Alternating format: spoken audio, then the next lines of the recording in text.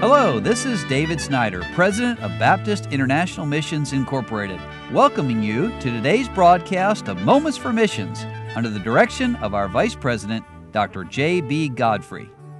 Well, I would like to tell you today about Roxanne Ribeiro, who is a fourth-generation missionary. Now, you say, Brother Godfrey, what does that mean? Well, that means her great-grandparents, her grandparents, her parents, and now Roxanne have all served as missionaries, and they're working in the country of Brazil. And Roxanne is sent out of Crossroads Baptist Church in Columbus, North Carolina. That's over near where I used to live in Landrum, South Carolina. It's kind of coming down the mountain from Asheville, North Carolina, in a great church. And their pastor is one of our Board of Trustee members here at BIMI. Let me start by telling you what Roxanne said about a recent trip she had back to Brazil. She says, while in Brazil, I had the immense privilege of speaking to over 350 women at a ladies' conference alongside my grandmother and mother. The theme of the conference was God's faithfulness throughout all generations. I cannot express how incredibly grateful I was for the opportunity to hear my grandmother and my mother speaking and to be able to share some of my testimony as well.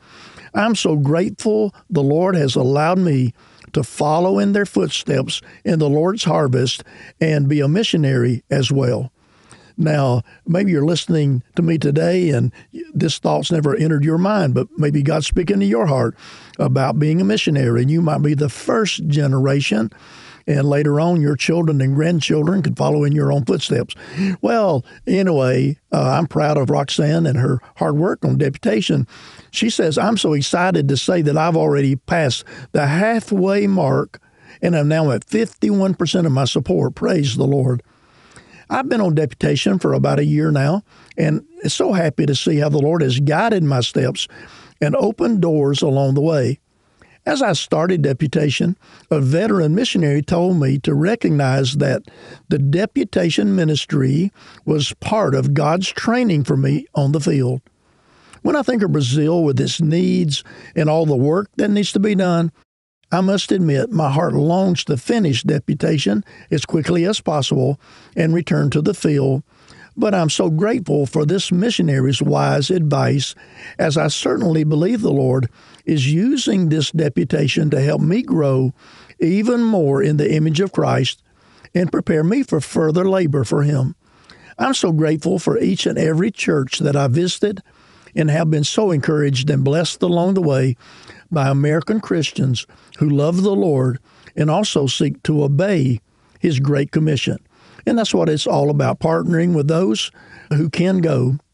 Again, Roxanne says, I'm also able to return to Brazil for a few weeks during certain times of the year. While in Brazil, I was happy to see so many new faces in our church. The Lord has added many new families to our church over the summer, and we're so happy to welcome them into our midst. I love working with new converts and witnessing their first love for Christ. It's always so encouraging. Sometimes, as someone who grew up in a Christian home, it's so easy to take everything He's done for me for granted, but witnessing the love and gratitude of people who've just gotten saved is such a reminder of His great sacrifice for me and of all that I owe Him.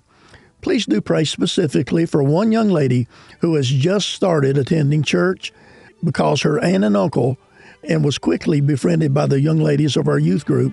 Although I was able to witness to her and she was coming faithfully to the services, she has not yet made a decision for Christ. So pray for Roxanne and these people who need to be saved. You've been listening to Moments for Missions. For further information, please write to BIMI, P.O. Box 9, Harrison, Tennessee 37341, or call us at 423-344-5050. Or you can visit us online at www.bimi.org. Until next time, may the Lord richly bless you.